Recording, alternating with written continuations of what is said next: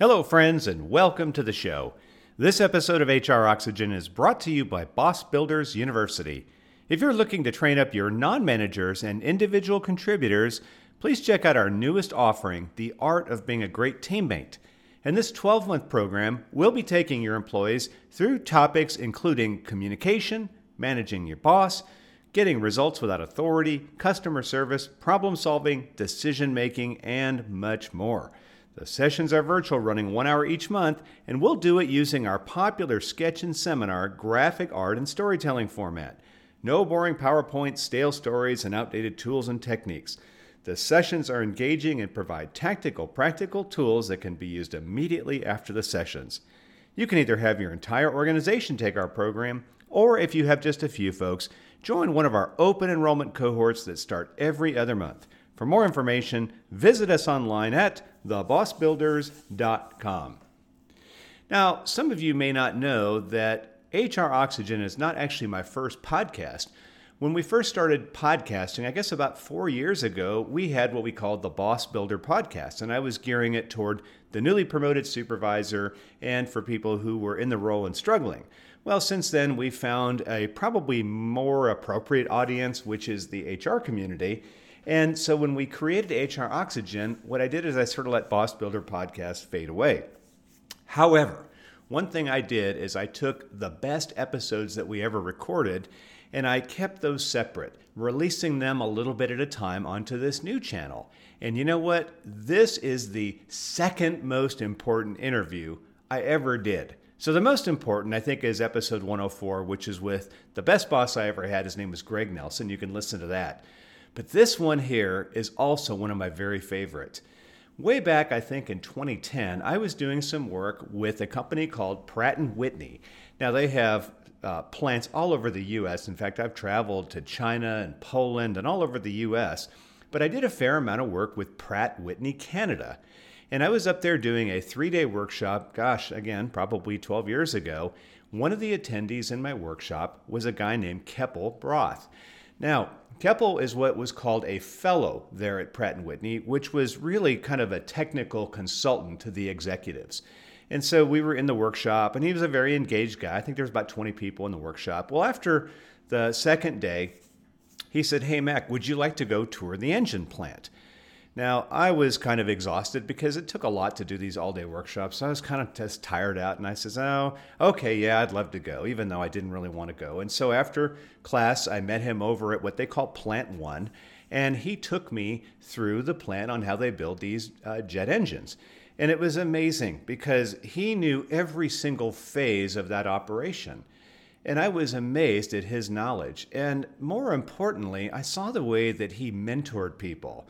Now, he has since retired from Pratt & Whitney Canada, and he's on LinkedIn, and he talks, I guess, every few months about, hey, this is day 500 of retirement, very reflective.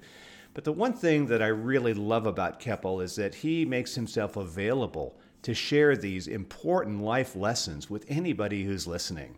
So when I was able to interview him on Boss Builder Podcast, I was over the moon. And that's why I want to launch this episode for you. I think even if you are not managing people, you're going to learn some very valuable tools as you think about developing your own people. This is a long one. It lasts about an hour, but it is well worth the listen. And I hope you'll take the time to do it. So let's get ready. You know what time it is. Let's make sure that personal item is tucked under the seat in front of you. Make sure the seatbelt is buckled low and across your hips. Time for us to taxi to the runway. Should the cabin lose pressure, oxygen masks will drop from the overhead area. Please place the mask over your own mouth and nose before assisting others. Hello, and welcome to another episode of the HR Oxygen Podcast, the show focused on the overworked, overwhelmed, and underappreciated HR professional. And now, here is the host of our show, the Boss Builder, Mac Monroe. Keppel Broth, welcome to the show. Thank you very much for having me. This is an actual dream for me. I started the podcast a couple years ago, and the two guests that I most wanted to have was one who I've already had, which is my old boss from the Navy, Greg Nelson. And the second was you. And I'm going to spend the time we have together, getting all the wisdom and information I can possibly get from you. But I need to set the scene up before we talk, because I want people to know why I'm so excited to have you here today. So it was probably maybe 10 years ago. I can't remember exactly. I was teaching a course that was called Dependable Leaders for Pratt & Whitney Canada. It was in Longueuil at one of the sites. And I usually get a mix of different managers in the program. It's a 2-day course. Actually, it was a 3-day course. 3 days, yes. So 3 days. 3 days, yeah. And so at the end of the day, I think it was day 1 or day 2. I can't remember. And day you 1. Have to, day 1. Okay, so I love what I do. It is physically exhausting to be on my feet teaching all day. So at the end of the day, Keppel comes up. He says, "Hey, Mac, how would you like to take a tour of the engine plant over at Plant 1? And I remember looking at him saying, "Yeah, that'd be great." And so I'm like, God, I'm so tired. I want to go back to that little, it was a Holiday Inn right across the way. That's correct. And go have a Sleeman's Red and just sit and decompress. And I said, "Yeah, that'll be fine." And I remember you taking me. So I remember him walking me into one of these doors, and there was all these cardboard boxes. And so this is the part that I remember the most, is that you basically took me from where the parts come in to where they run the final engine test, step by step by step. And we walked through the plant. And the thing is, you knew exactly what was happening at every stage. In fact, in one place you took me and there was a couple guys working. And as soon as they saw us coming, they sort of backed off. And I remember you showing me these little tiny holes that were drilled into this piece of metal. And you explained what those little holes were for. And I remember thinking in my head, this guy could build one all by himself if he just got out of his way. And I have never forgotten that, because one of the great things that great leaders do is they have expertise power. And you, Keppel, more than anybody I've ever met, has expertise power. And so I wanted to take that expertise power today. And just like those workers on the shop floor, I want to step back and let the master talk. So Keppel, that is where we started our relationship. I'd like you to fill in the gaps. Tell us how you got started.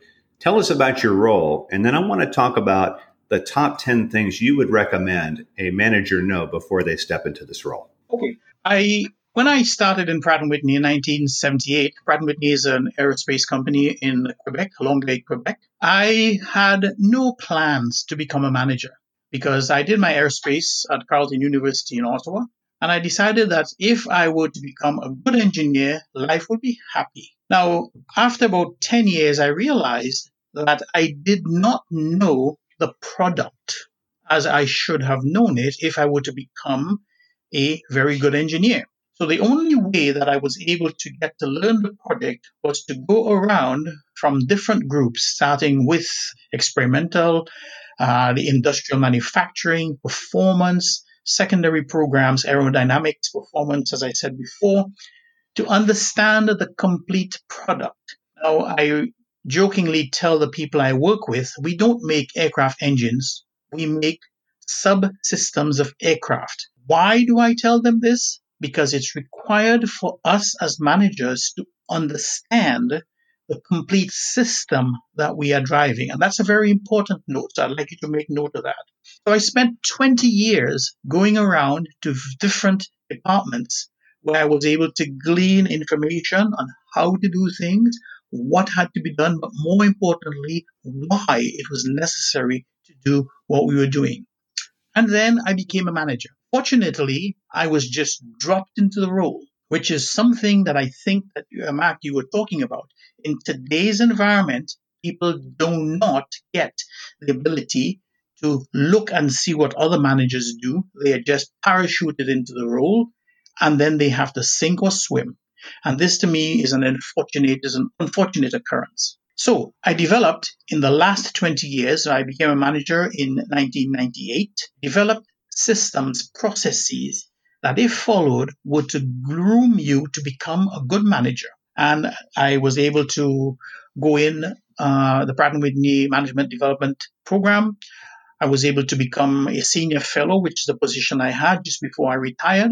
Now, we only had 4 senior fellows in all of Pratt & Whitney, and the senior fellows set the mandates for the technical challenges that we were going to overcome for that given year. We never tackled all of them, and we defined and developed best practices so that we can capture what we were doing.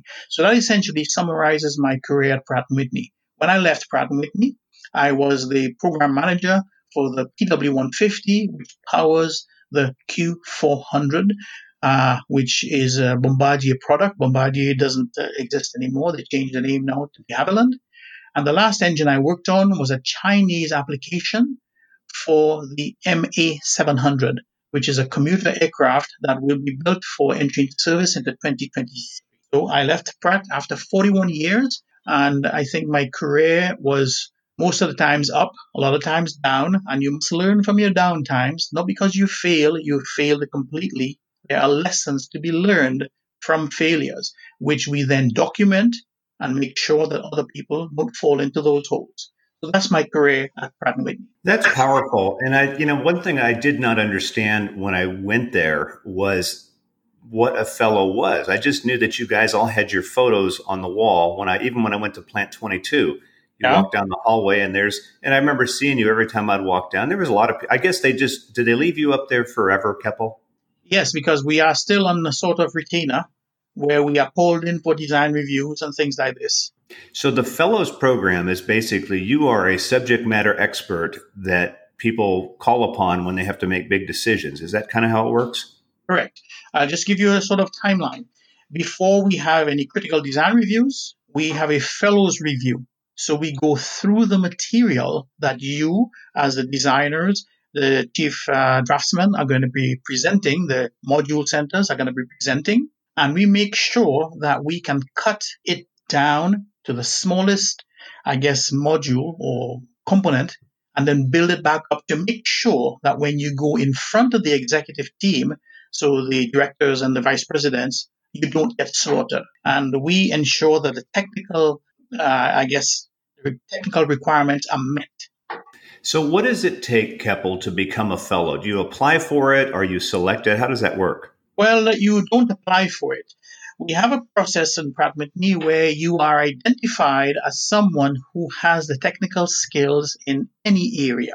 You can be a fellow for aerodynamics, you can be a fellow for performance, you can be a fellow for aircraft flight. Then what happens is, as I mentioned, the amount of time that I spent going from department to department to department, I was able to put, let's call it the tools in my box, to be having a full complement of tools. So that's when they selected me in 2004 to become a senior fellow based on all of the expertise that I had gleaned over the years of Pratt & Whitney. And the fellows set the technical requirements, also how we're going to meet those requirements and why it's necessary to meet those requirements for the performance of the product, in this case, the aircraft. Yeah, I don't know of any other company I've ever been affiliated with that has a program like this, but it just seems like one of the best things you could do is just take the most knowledgeable minds and any idea you want to put forward, you run it by them. That just seems like a really good business practice. And I think that's a great idea. It is a great idea.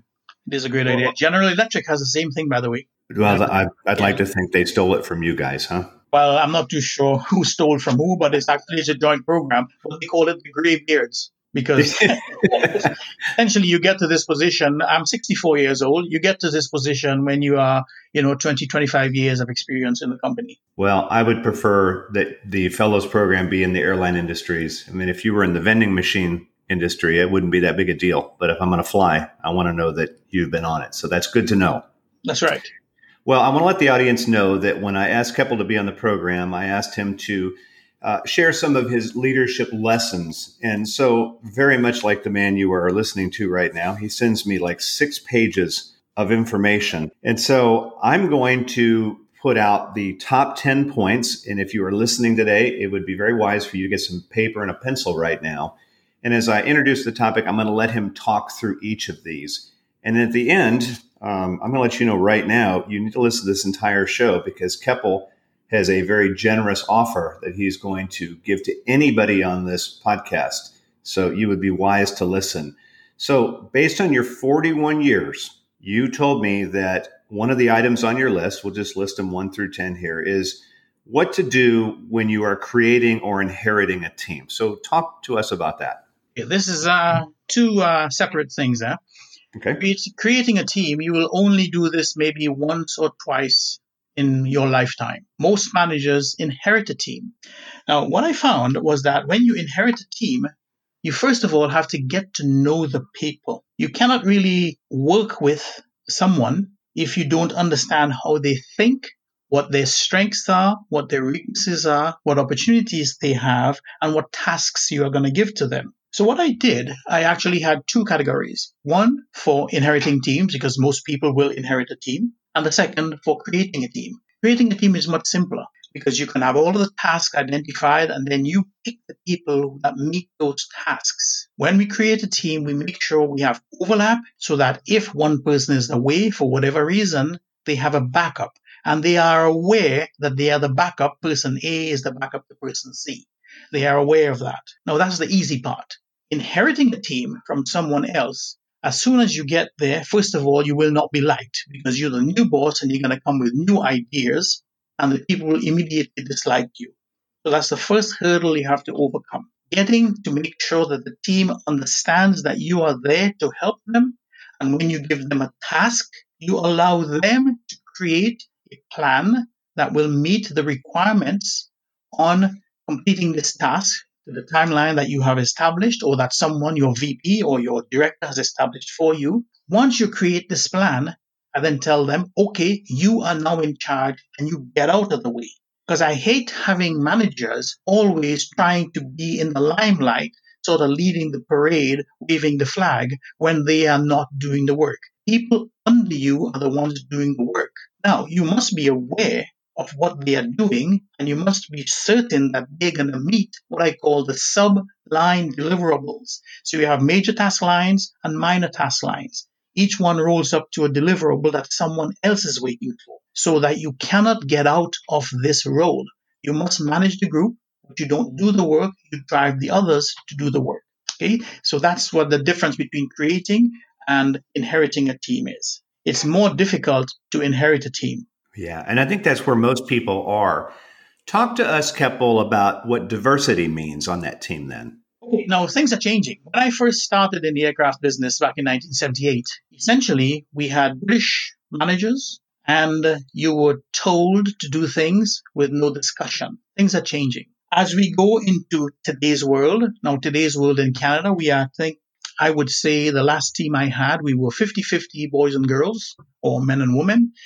And in the nature of this team, we had at least 6 different people that came from different countries, or if they were even born in Canada, their parents came from different countries. So you have a diverse male-female cultural soup that you have to manage.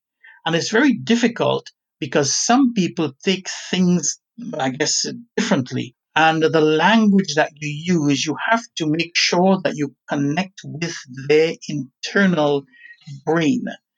Now, in the brain, you have the neocortex and you have the limbic. I'm not going to go into biology. The neocortex is the part that handles data. However, the limbic is where you get the feelings of trust, where you get the belief. And that's what you have to make sure that you understand with each and every diverse person that you have on your team, especially dealing with women and men. And I always found it more difficult to deal with men than it is to deal with women, because I found that the men were very antagonistic. The women would listen, digest, and then come back a few minutes later with some questions. Whereas the men gave you, and I'm generalizing, they gave you an off-the-cuff response. Now, you have to be able to understand that each person is different, and you make your dealings with them, your discussions with them, aligned to what their requirements are so that they take the lead. This is a difficulty that most people have with inheriting groups of a diverse nature. Yeah, I think in any organization now you're starting to see that as well. But when my time in Canada, I found that we saw, when I would go there, just a ton of diversity. I think a lot of people decide to make Canada their home. So you're dealing with gender, you're dealing with different cultures, and you are making the case that we need to go beyond all that and go right to the brain. Yes. And be able to engage on that level. Okay. That's correct. Okay. Because what you want to do is actually, we should talk maybe a bit of empowerment while we're talking about the teams, because culturally things differ from country to country. I'll give you an example. For example, I had a project engineer from Sri Lanka, and his point was that he wanted to make his parents proud of what he was doing. Money for him wasn't important. He had to deliver something that he can take home and show to his wife and his family on what he does. Some people are different. For example, the Canadians, they wanted to know how much are we going to get paid and what we can make with this. So each person has a different angle that they're coming from. Now, I always stressed to the whole team that money was not important. Deliverables, that's what you were given in a specified timeline that you were also made to adhere to, is what's more important.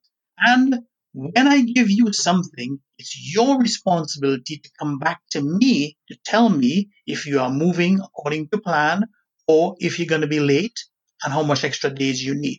Because just remember, somebody else is waiting for the deliverable that you are going to give them. And if you don't meet your deliverable, they will be late on their side, and then the whole project runs off the rails. So that's how we have to let them manage themselves, letting them know that they own the project and they have to align with what I call the top level 2 plan that you have to maintain for your directors. This way, nobody gets sideswiped by any potential slips. If you do have a potential slip, you have to communicate it before the timeline is due. This allows you to meet the requirements and still go home to have dinner with your family. Did you find in your time, Keppel, that your team responded to that? Because that empowerment you talked about is really ownership, right? Correct. They are the ones that have the responsibility.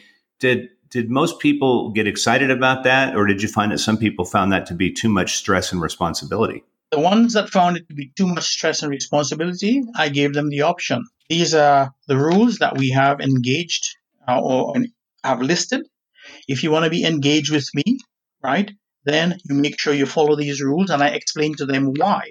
And most of them got it. We did have, I guess, in my career, I had 2 or 3 people who couldn't take it and they left. They went and worked with other groups because they like to just be told what to do on every given day. And you need people like that, don't get me wrong. Mm-hmm. But we also needed self-starters, people who can go see what you're driving to, why you're driving to it.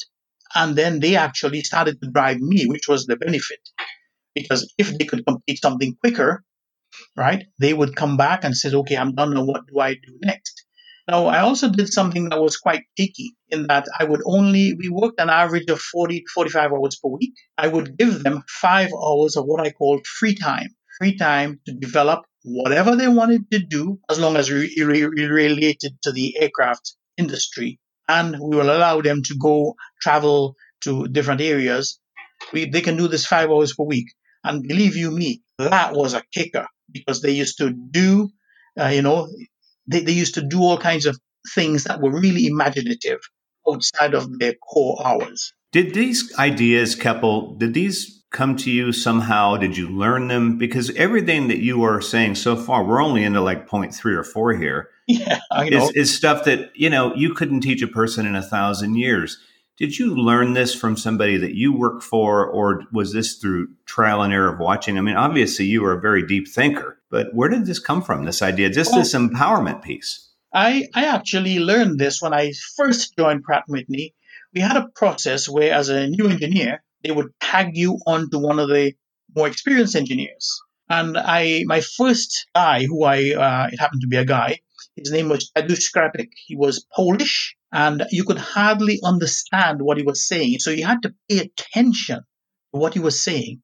But he had a wealth of information. He was just finishing his PhD at 67 years old. He was working at Pratt & Whitney, finishing his PhD in aerodynamics. And he actually took me aside and says, if you want to be successful, these are the things you have to do. And every day for the first 4 or 5 months, I think I spent with him, even longer, because then I sort of bridged on my own, and he would come once in the morning, once in the afternoon to see how I was doing. So I think it's up to 7 months. We would talk about various things. We had lunch together every day. We got to the point where he invited me to his home. I met his wife. This was the sort of integrated approach we had to teaching and learning. So I was taught this by one of the older generation people. I guess I can call him older because I was only 20 at the time and he was 67. Mm-hmm. But you were taught these tricks, and believe you me, they work. Yeah. Well, I mean, every example you've given me is just fascinating. Now, the fact that you are a deep thinker, and I want to this kind of follows the points that you've given me, but we are in a time right now. We'll time and date stamp this podcast. It's happening April the 27th of 2020. So now we are faced with ambiguity. COVID-19. I figure it's probably impacted all of you up in Canada, certainly the way it has down here. So in just the idea of production and efficiency, what would you see as some strategies for a manager who's got to wrestle with that now? Well, let's just go back in time. Let's go back to 2019. In 2019, our operations team was pushing globalization on a day-by-day delivery, or 2 days, depending on flights and stuff like that, coming from Poland, coming from Romania, coming from India. And they were pushing this as the quote-unquote cheap, low-cost source, right? Or cheap is not the right word. A cost-competitive, low-cost source. I just want to make sure that I specify this. If you're talking air, I don't want cheap. Yeah. Okay, right. Good. Aero, you want a cost competitive. Now, there you go. The issue, when we had, and in Canada, our state of emergency was issued the first week of March, that all changed. Air travel was seriously curtailed. So we found we had no parts to continue building engines at the rate at which we were building them.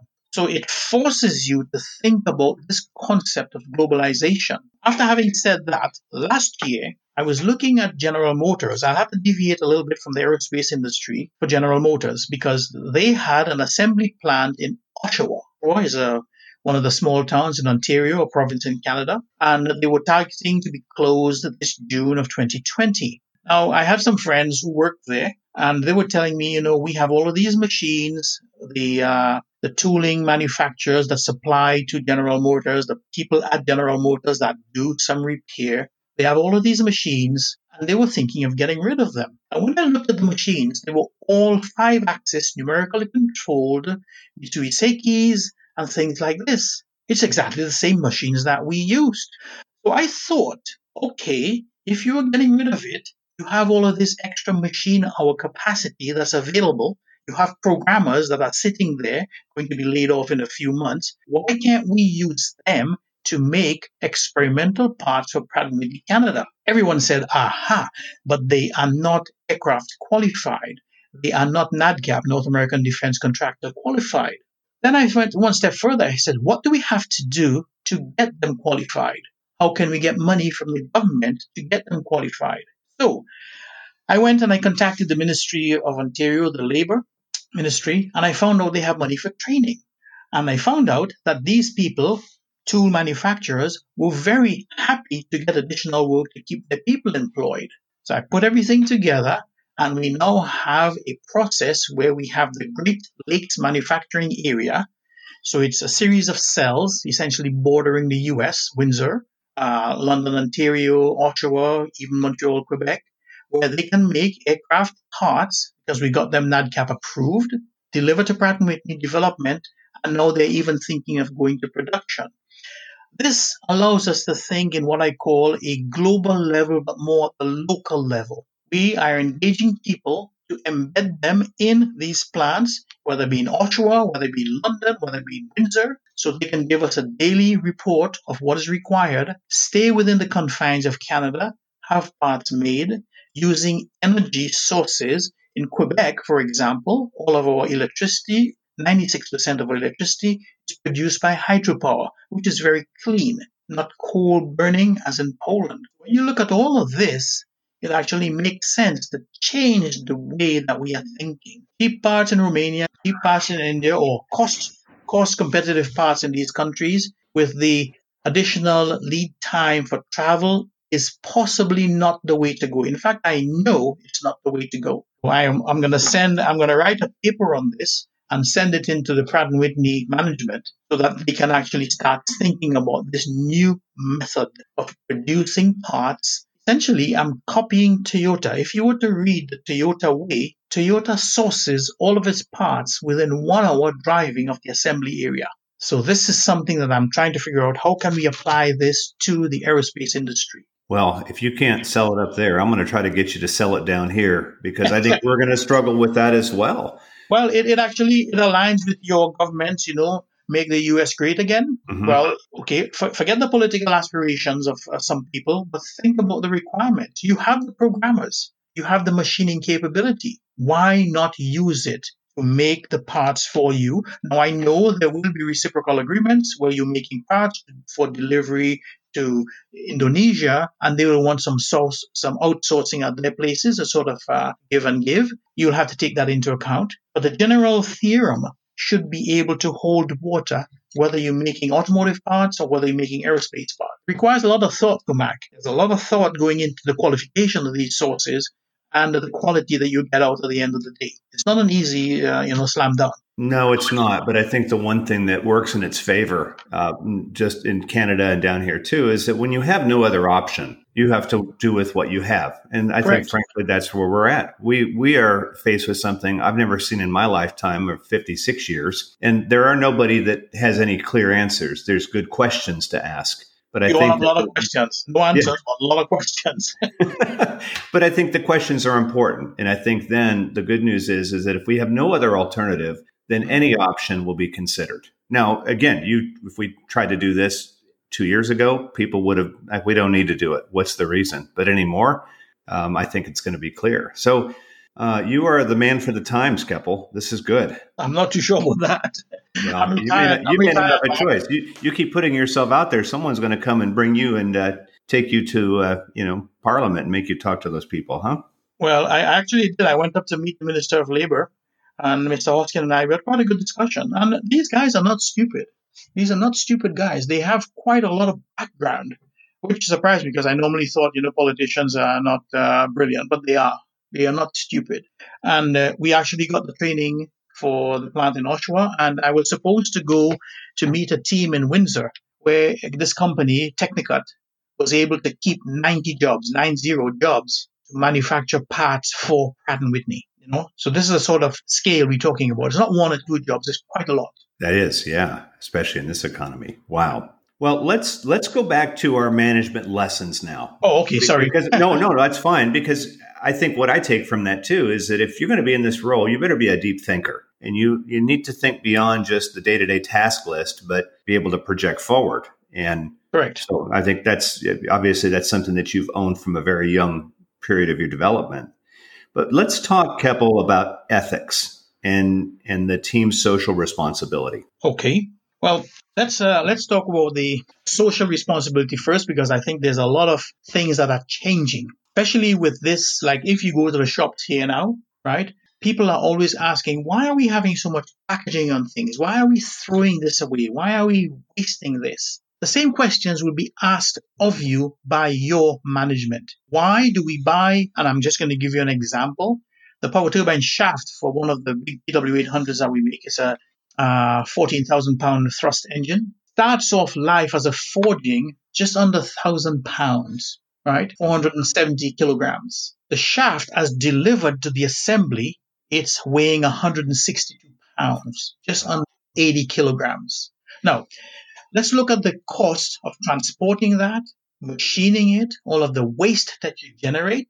Is this socially responsible, or actually from a environmental point of view, is it the responsible thing to do? And we have to start looking at this. There's a lot of waste that we have in our manufacturing processes. There are a lot of things that you can challenge. Now, I'm not saying to lose the intent of having a forging, but we can actually have rolled forgings that go into shaped dies so that you can reduce the input material. Now, something we actually started tracking at the design level is what we call the buy-to-fly ratio. From an environmental point of view, you buy 1 kilogram and you deliver a part of half a kilogram. We have a 2-to-1 buy-to-fly ratio. We are targeting to have a buy-to-fly ratio of 1.1. After that I just mentioned, we had a buy-to-fly ratio of 10. So it means 90% of your input got into wasting. You can't have that. You can't have a company that continues like that. Now, moving on to ethics. You deal with a lot of companies around the world that have different levels, different, I guess, let's call it point of interference with your rules. I'll give you an example. when we invite the FAA to Pratt & Whitney Canada, you are not allowed to buy them dinner. You're not allowed to buy them anything because they are viewed as government employees. And the FAA is a government structure. So what you have to do is you have to put out, if you have coffee, if you have muffins and things like this, you have to put out a small cash pan so that the team can pay.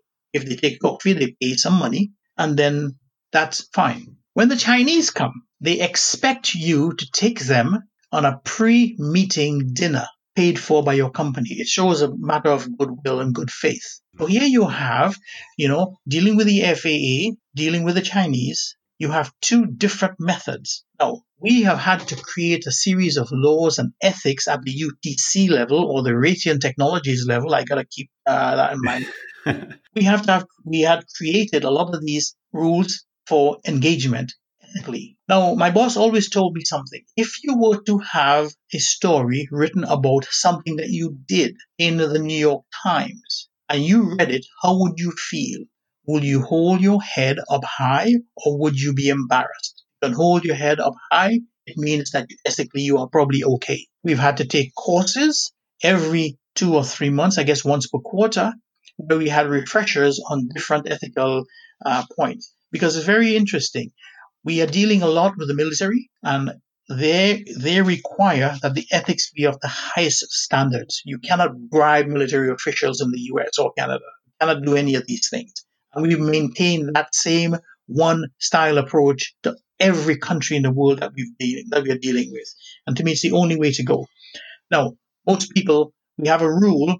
If it costs less than $5, we don't mind. So if you were to give me a gift and it's less than $5, it's okay. When I went to say goodbye to my friends in China, because I had a team on site, they gave me a model of the aircraft that we were building, and it cost $170.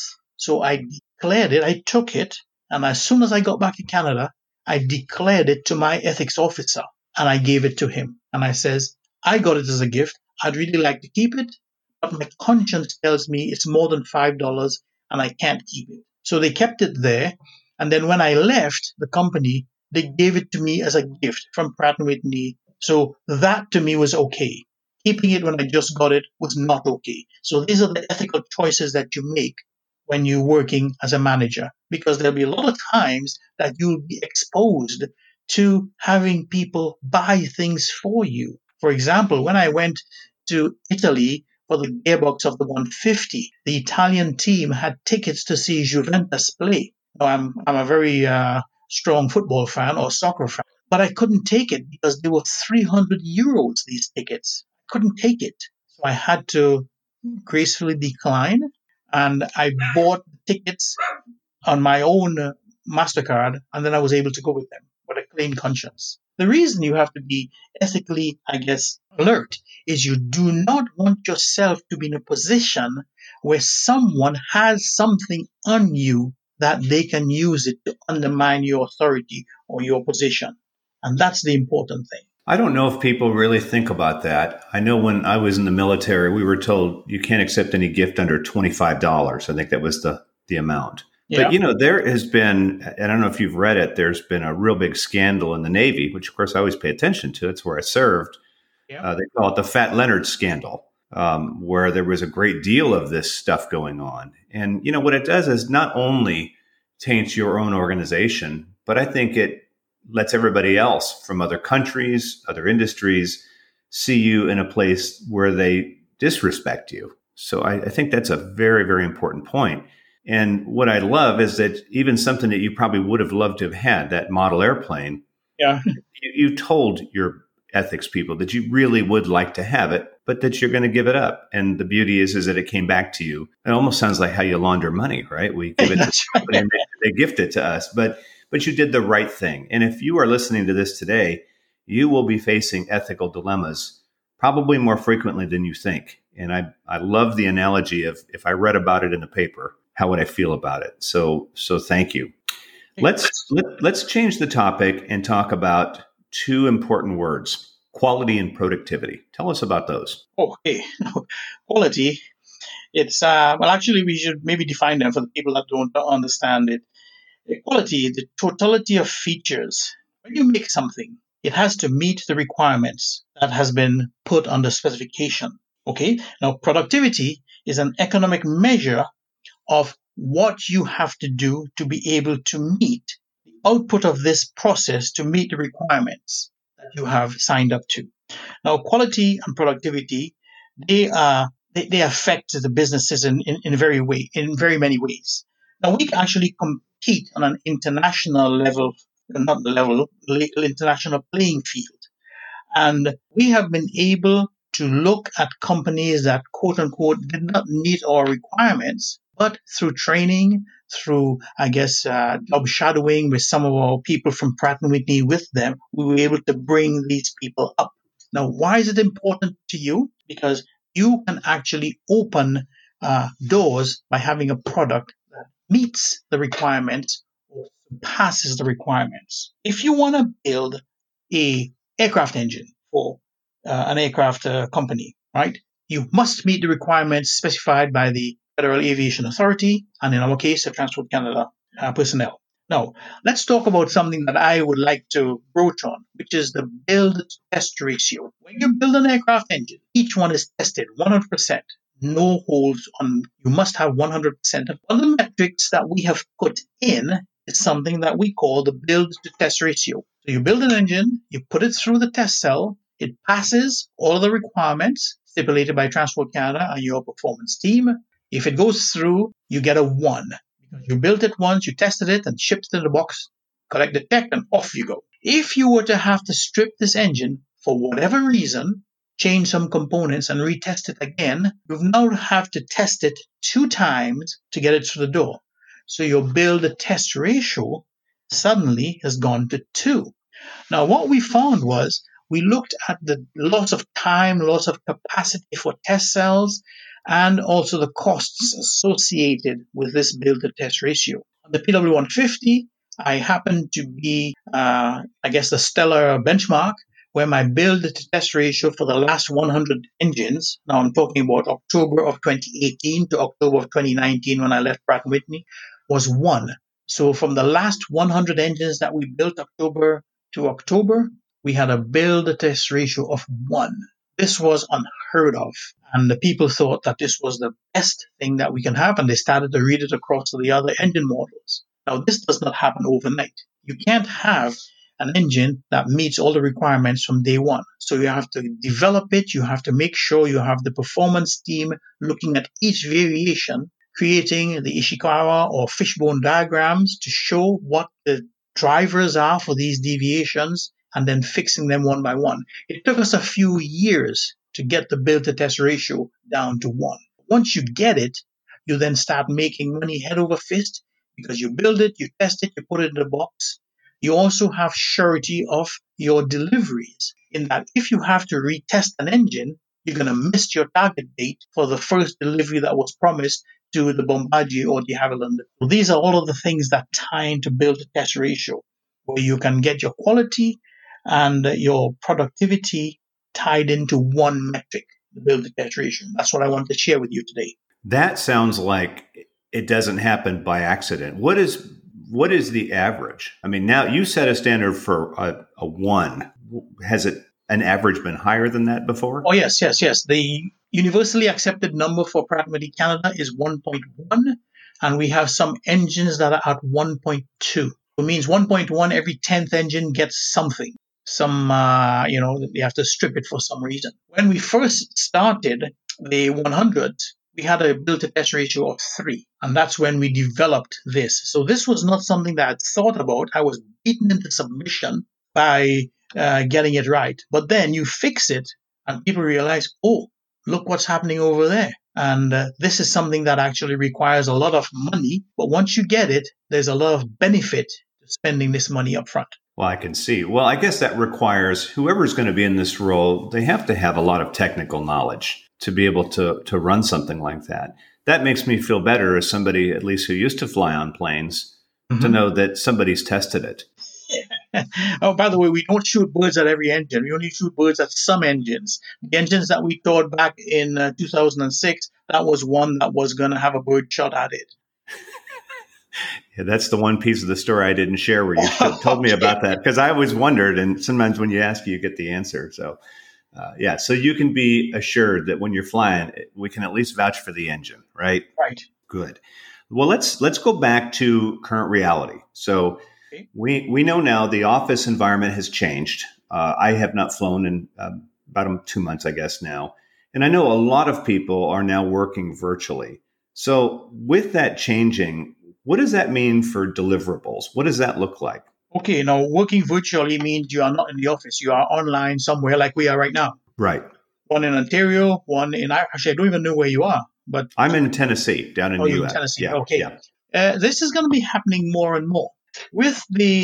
Each person on my team had a laptop, and we had them set up with essentially what we call Link, which allows us to have teleconversations with them on camera or off camera, depending on where you are. If you're in the shop, you'll probably just be on the phone. It means that you do not have an office setting where everyone is sitting and you can just get out of your office or get up from your cubicle and look to see if the person is there. Now, I personally think that once you have a level 2 plan that is dictated to you by your VPs, once you have that plan and you break it out into the level 3 into which each one of your team, your sub members are going to deliver, I don't need to see them sitting at their desk working. In fact, what I found was that most people work differently. I like to be sometimes sitting by myself in my basement, sketching on the walls without anybody harassing me. Most people are like this. Some people like to listen to music, which, by the way, I never understood. To see some of my people listening to music and working, it drives me crazy because I can't listen and work at the same time. I guess because I'm old. But it's okay. Okay. You have different ways of working. Some people prefer to work after 7 p.m. at night because their brain is more functional. I prefer to work at 4:45 in the morning. So you have this divergence of people being in the office, not being in the office, right? So FaceTime, which is what we were accustomed to 40 years ago, is becoming less and less important. Deliverables, though, are becoming more and more important. So we actually developed a process where people can work at home. They must advise us which days of the week you're going to be working at home and send me a little note so I'll know where you are. And you work at home as long as you met the deliverable for that day. The tasks that you were to deliver on that day must be met. And then that's fine by me. Now, this is something that some managers have a very difficult time with. People not being in the office, they can't see them, they can't reach over and touch them, right? Touch them meaning to ask them to do something. Mm-hmm. It also puts you in a very difficult position in that you must understand at any given moment where each person is in what their tasks lists are and when they're going to deliver it, because you never know when your VP is going to come and tap you on the shoulder and says, where is this project? And you cannot go into a dumbfounded state where you can't answer. You must be able to tell them exactly person A is doing this, they deliver it on this time. So it requires you to have a very solid understanding of everything that's happening in your group, whether the people are at their desks, working at home, working at night, in a different country. Because, for example, my team is China. Right now, they're sleeping. They get up at 5:30 in the morning, my time. So we were able to have these phased days where some days I would work in the morning, some days I'd work at night. Still available by phone, but it really expands your day. So my day went from 4:45 in the morning till 10 p.m. at night with breaks in between that you can go off and do something that was. So it's a really odd arrangement where your day is no longer 9 to 5. And this is a very difficult reality that we have in today's environment. Most people are not prepared for this. Do you see this, though, Keppel, as the way of the future? Or do you think maybe when COVID-19 has been beaten and we have a vaccine that we'll go back to what we used to do? It's the way of the future. Because what you have to do is you must be able to have a point of contact living in China, let's just take in Japan, Australia, in the US, in Mexico. I'll give you an example. When I was driving into work in the morning, I'd be talking to my boys from China and girls, because I have one girl in China. It will be evening time, their time. Then when I was coming home from Pratt & Whitney, I'll be talking to my manufacturers in Mexico because they are 3 hours behind us. So you can see how this is, you can use your day. Now, I had no clue what my phone bill was because when I'm driving, I was roaming, but I didn't care. And then when I got home, I would take the first 15, 20 minutes to make notes of what we had discussed and then send it off to the people. Now, I just want to make sure that I was socially responsible. All of this was hands-free. So all of my cars are equipped with a hands-free that as soon as I get in, I engage the telephone with my hands-free systems. So there's no driving while dialing. You dial before you start. Okay. Well, let's talk about your development program. So you had 4 levels of development. Tell us about those. Well, I call it 1, 2, 3, 4 because I'm a simple-minded person. I would disagree with that, Keppel. Well, you are not a simple-minded person. Now, let me explain what this means. Because it's very important. They are essentially ratings that we give to people. Let's start off with level 4 because I always go in reverse. Right? Level 4 is someone who can develop programs so they can calculate loads and things like this on the aircraft engines. Show people how to do it. They know and understand all of the nitty-gritty details of what's going on. Okay? This is someone who can be, like myself, a fellow. You can go and engage with other people outside of your area and show them what you need, why you need it to deliver what you need to deliver. Level 3 is one step below that. They are integral in your group, and they can show younger people what they need to do and deliver outside of your group. Level 2 is someone who is just started in the group, is very familiar with the tools, and they can deliver what is required to meet your requirements, your deliverables to people outside. Level 1 is someone who has just joined, still wet behind the ears, and learning as they go what they have to deliver, how they run programs, how they interpret the data. What I tried to do on my team was to create a mix of level 1, 2, 3, and 4 for every sub-detail, whether it be aerodynamics, performance, oil systems, so that when you look at the group, you see a fully functional group on the surface. We created a matrix so that each and every person had essentially, let's just say the matrix had 50 lines, and I think it did have 50 lines, showing what your ranking is in each one of these subtasks and what was required to get you to the next level. So, for example, if you were at a level 2 and you wanted to become a level 3, you had to show a level 4, that's the senior people in the group, that you were capable of making this step. And then they would allow you to move one step higher. This allowed us to make sure that each and every person in the group was mapped in terms of their technical skills. And then when you had all of these level 4s, their names would go into an even higher level matrix where they can be selected to move on to become other group leaders, other managers, other areas or subject matter experts around the company. So this was how we created the team. I call it level 1, 2, 3, 4. Some people have different names for it, but it allowed us to develop people to be technically competent. Now, the reason that you needed to be technically competent is, and I'd like to go forward, is that when you get called into the VP's office, you are only allowed to go in by yourself. So it means that you have no clue what he's going to be asking you about, and you have to go in there and be able to defend the integrity of your whole group, and even some groups that feed into you.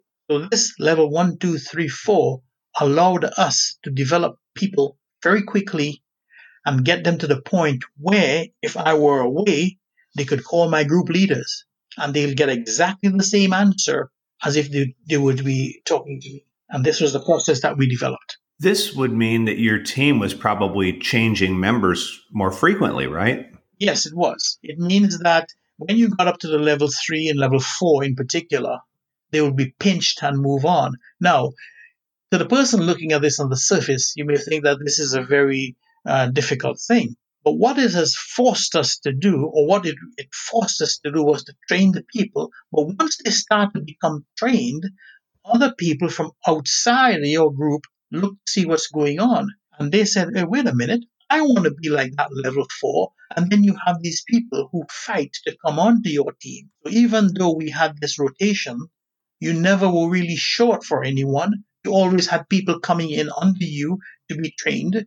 And then those level 4s that you let go would remember the rules that you taught them, the rules of engagement. So they'll be training other people as they go. So the whole group, if you want to call it herd migration, moved up 1 or 2 levels. Now, that's a powerful statement. It's something that I think a lot of managers don't understand, that by developing their people and allowing them to grow, they may be experiencing turnover, but think about the reputation they would have if people were fighting to get on their team. And these would not be the lowest performers because they know they'd have to work on your team. So you're going to get the best of the best, right? Essentially, you get the crème of the la crème de la crème in France, we say, in French.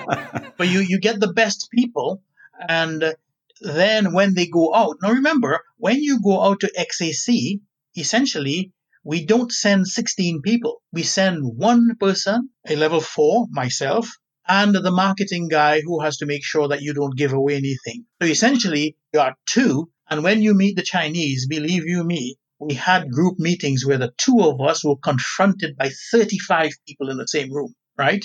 And they would ask a question, and then they'd spend 5 minutes discussing it amongst themselves and then ask you one question. So you had to know everything about everything, which was a very, believe you me, when you spend one day working with the Chinese, you were tired when you got home. Well, that's when I'm going to take you for a tour of a farm. How's that? That'll be payback for you, huh? Oh, okay. Actually, that I will probably be very interested in. Yes. Well, Keppel, I only have one more question for you. Yes, and this sir. is a question I've been asking a lot of our guests recently, and just in light of what's happening now, at least here in the U.S., I don't know what it's like in Canada, but if you are a senior in high school ready to graduate, you have really, this year has been a disappointment. You've had no prom. You won't have a walk through graduation. Also, if you're a senior in college, not only are you missing out on a walk through graduation, but you're shot of finding a job in a lot of disciplines may not happen because we're in a very, very different time frame. So from your wisdom in the years you've spent, especially developing people, what word of advice would you give to the graduating senior from high school or college as they begin to navigate this new world full of ambiguity? Well, actually, I have 3 words of advice. Okay. No matter what you're doing, you must understand in reverse order what you're doing, right? How to do it, and most importantly, why you're doing it. When I was going through university, I was actually cleaning out a store in Kmart. They don't exist anymore. You probably don't know it. But I always used to go back to, this is what I need to do. This is how I'm going to do it. Run the little machine that sort of mopped and vacuumed at the same time. And I was doing it to get my university aerodynamics, my aerospace engineering on the wraps. Even if you were to be making hamburgers or anything like this, you must understand why you are doing what you're doing. Now, if you tell me you're doing it to make money, that's only the result, right? That does not answer the question. You don't understand why you're doing what you're doing, how to do what you're doing, right? Then you have missed the point. So my advice to any young person graduating, no matter which field you pick, you must understand why you are choosing this field and what does it bring to you. I teach a course at Pratt & Whitney for young interns, right? We call it the freshman's course. Freshman's course is a term that is the persons who just arrived, okay? And I show them why we are the leaders in what we do. The reason that we are the leaders is that we have an engine that is 100%, I think actually it's 99.94 or something percent dispatchable, which to an aircraft maker is an incredible thing because you can have essentially flight being dispatched on target, 99 point whatever the number is. I've forgotten the number altogether, but higher than 99.7% of the time. We are there to make sure that we understand why this is important and then how we maintain the quality and productivity of this engine for what we are doing for the aircraft as a system. And this is the lesson that I learned. And you can apply this, forget aircraft, you can apply this to anything that you're doing. You are a chef, you want to make sure that the people who are there, they understand that you are preparing this. Why? To get their experience to be the best that it can be from your skills. This is all you need to be focused on. Now, I wanted to challenge you on what you said there, that we are having problems in terms of engagement. Well, I looked at the demographics and I'm only speaking about Pratt & Whitney. Mm-hmm. With Pratt & Whitney, if you were to look at the age groups of the people that are going through at this moment, 2020, April the 27th, in the next 3 years, we're going to be losing about 30% of the workforce because they'll be crossing 65, which means they'll be allowed to retire. At some point, you have to backfill and train those people. Now, something that we didn't discuss, and I'd like to just take a few seconds to tell you. When I decided to leave, I gave my boss my notice, my director, I gave him my notice in May of 2018. I told him that I would be leaving in October the 1st, 2019. So that gave him 18 months. I told him I would like you to engage someone who I can train to replace me. And he thought, well, that's very difficult. I'll have to get budget for that. I said, no, you don't have to get the budget for that. Think of what you will gain. And I showed him all the requirements of my job and how people are ill-briefed to perform it. And he actually got this approved by HR and the VP. So I started a trend. She was engaged. It's a lady. She was engaged in September of 2018. And then when I left on October the 1st, 2019, she was running the group. No interruptions from me at all.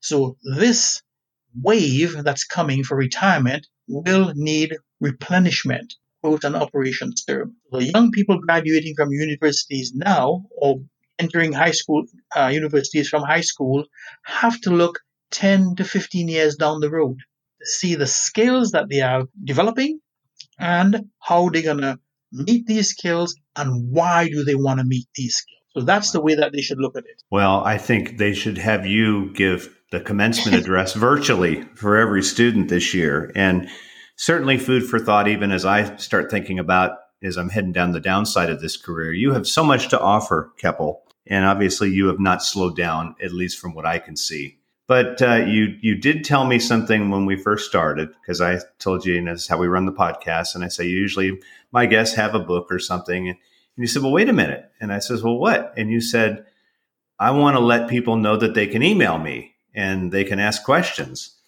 And that is probably better than any book or product or service anybody has ever pitched on my podcast. So I'm going to, for those of you who have been listening and you say, boy, if I could just have some time with Keppel. Well, the good news is you can. So Keppel, how can my audience reach you by email and just engage with you and ask you questions? Well, do you have a way of communicating with them? Well, they're going to be listening to this right now, and I can post it right there in the show notes. So, yeah. Okay. So can you just put my email, keppel.barath@gmail.com, and I have no qualms about issue. I only work 1 hour per day on my email. It's a limit I've put on myself because you have to do many tasks in a day. I don't sit and play with the computer all day long, and I am willing to guide them on within my limited experience on any things that they may want to do. And I charge no money for this because I have a lot of people that I still mentor from Pratt & Whitney, from Raytheon Technologies in the U.S., in Connecticut. I still mentor them. They phone me when they want to get some words of advice. And I will not give you things that you should buy stocks and things like this. That's not my nature. We discuss in generalities how to improve yourselves so that you can become managers of the future. And the manager's role is changing. Some things for the better, some things for the worse, some things more difficult, some things easier. But I just wanted to come back to one thing. You are the only one that goes into the CEO's office to explain your program. And when you get that thought through your head, what is required, then it changes the way you answer things and the way that you respond to your higher-ups. And it's not a threat. It's just to make sure that when you say something, you think about it before you say it, and you are willing to stand up and defend it. You cannot just say something and then walk away. It does not work like that. Life doesn't work like that. Not in the aero business. Not in the aero business. I don't think it works that way in any business. I think that's wise words. That's true. That's true. All right. So that's, I don't know, Mark, if you have any other questions. I'm pretty open to anything. It's You've given us a lot. I've just realized we've been talking over an hour, and it seems like I've been sitting here for 5 minutes. And this has been just such a gift for not only my listeners, but for me. And, one thing I've always thought about when I think back just on that day, that afternoon we spent at the engine plant, is that you've probably forgotten more about leadership and management than I will ever know. And, for that reason, you're kind of like a national treasure. And thank you so much for giving up an hour to be on my show today. Well, thank you for having me. And I really enjoyed this, man. I really enjoyed this. Well, thanks for taking the time to listen to another episode of the HR Oxygen podcast. I hope you enjoy listening to these as much as I enjoy making them. I've learned so much from the guests we've had on the show over the past few years, and I hope that you will continue to listen to us regularly. If you are a subscriber on any podcast app or channel, would you do us a favor and take a moment and leave us a review? We would really, really appreciate it. Also, if you have the time, check out all the offerings we have on our website, which is thebossbuilders.com. We have every other month a SHRM Credit webinar that we present, as well as a ton of other events, not to mention our Art of the Great Boss and Art of Being a Great Teammate programs. More information on that site today. Thank you so much for taking the time to listen, and we'll look forward to seeing you on the next episode. Oh, by the way, you may want to unbuckle that seatbelt. I think we just arrived at the gate. Thanks for tuning in to another episode of the HR Oxygen podcast. We hope you found something today that will relieve your stress, feed your soul, and pump you up to face another day. At Boss Builders, we want to let you know that we appreciate the hard work you do every day as an HR professional. And, as a reminder, always make sure to adjust your own oxygen mask before attempting to help those around you. Be well.